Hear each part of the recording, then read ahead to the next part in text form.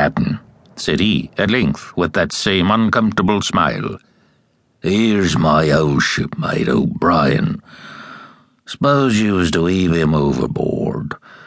I ain't particular as a rule, and I don't take no blame for settling his ash, but I don't reckon him ornamental, now, do you?" "I'm not strong enough, and I don't like the job, and there he lies for me," said I. "This here's an unlucky ship, the Hispaniola, Jim," he went on, blinking. "There's a power of men been killed in this Hispaniola. A sight of poor seamen dead and gone since you and me took the ship to Bristol. I never seen such dirty luck, not I. There was this here O'Brien now. He's dead, ain't he? Well, now, I'm no scholar, and you're a lad as can read and figure. Then to put it straight, do you take it as a dead man is dead for good, or do he come alive again?" "You can kill the body, Mr. Hans, but not the spirit. You must know that already," I replied. "O'Brien there is in another world, and may be watching us." "Ah," says he. "Well, that's unfortunate. Appears as if killing parties was a waste of time.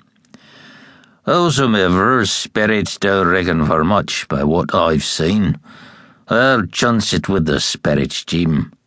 And now you've spoke up free, and I'll take it kind of you'd step down into that there cabin and get me shiver my timbers. I can't hit the name on't. Well, you get me a bottle of wine, Jim. This here brandy's too strong for my head." Now, the coxswain's hesitation seemed to be unnatural, and as for the notion of his preferring wine to brandy, I entirely disbelieved it. The whole story was a pretext.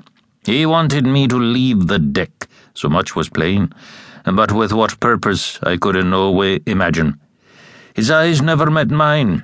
They kept wandering to and fro, up and down, now with a look to the sky, now with a fitting glance upon the dead O'Brien. All the time he kept smiling and putting his tongue out in the most guilty, embarrassed manner, so that a child could have told that he was bent on some deception. I was prompt with my answer, however, for I saw where my advantage lay, and that with a fellow so densely stupid I could easily conceal my suspicions to the end. "Some wine?" I said. "Far better. Will you have white or red?"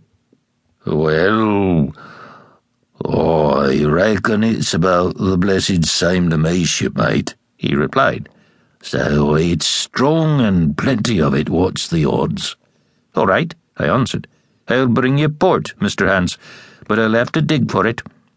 With that I scuttled down the companion with all the noise I could, slipped off my shoes, ran quietly along the sparred gallery, mounted the forecastle ladder, and popped my head out of the fore companion. I knew he would not expect me there, yet I took every precaution possible, and certainly the worst of my suspicions proved too true. He had risen from his position to his hands and knees, and though his leg obviously hurt him pretty sharply when he moved, for I could hear him stifle a groan, yet it was at a good rattling rate that he trailed himself across the deck. In half a minute he had reached the port scuppers, and picked out of a coil of rope a long knife, or rather a short dirk, discoloured to the hilt with blood. He looked upon it for a moment, thrusting forth his underjaw, tried the point upon his hand, and then hastily concealing it in the bosom of his jacket, trundled back again into his old place against the bulwark. This was all that I required to know.